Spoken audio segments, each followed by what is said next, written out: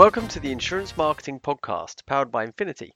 If you're a marketing professional working in insurance, then this podcast can give you some immediate, actionable advice to help you solve some of the biggest challenges facing your team today. In episode 4, we talk with Greg Vitidis, Brand Director at the brand and communications agency Free Partners, based in London. Greg has over 15 years' experience in the creative marketing world and now helps insurance brands understand what makes them unique and how to represent their brand in a way that builds trust.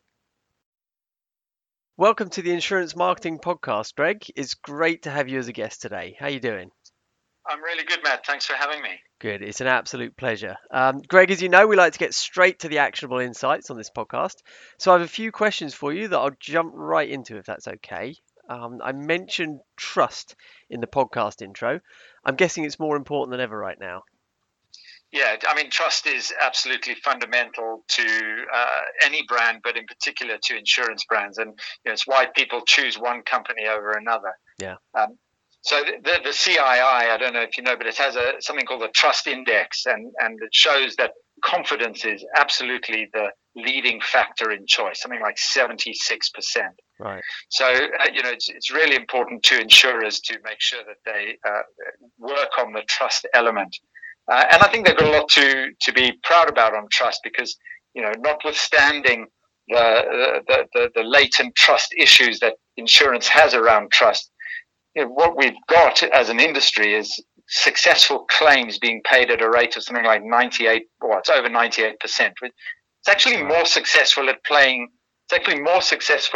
claims than condoms are at preventing pregnancy. I mean, that's how good insurance is. Now there's a stat. I think we like stats on this podcast. Now that wins, I think, at the moment.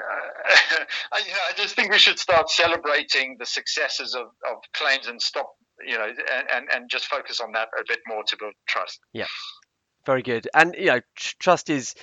Trust with customers is something I would imagine most organizations are gonna seek to achieve, but I guess it can be hard to quantify it and sometimes difficult to build a strategy around that.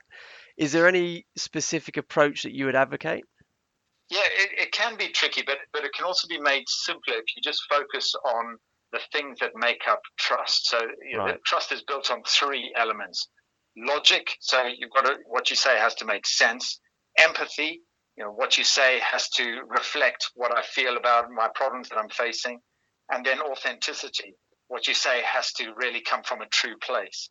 So it's really about capturing those 3 elements in your messaging: the logic, the empathy, and the authenticity. Great. Wow, that's really interesting. And I guess we like to talk about both threats and opportunities on this podcast, and it feels like the world is starting to emerge from lockdown now, at least from a European perspective. So what are the opportunities marketing teams at insurance companies should be considering, in your opinion? Well, I guess the big one is the digitization of their businesses.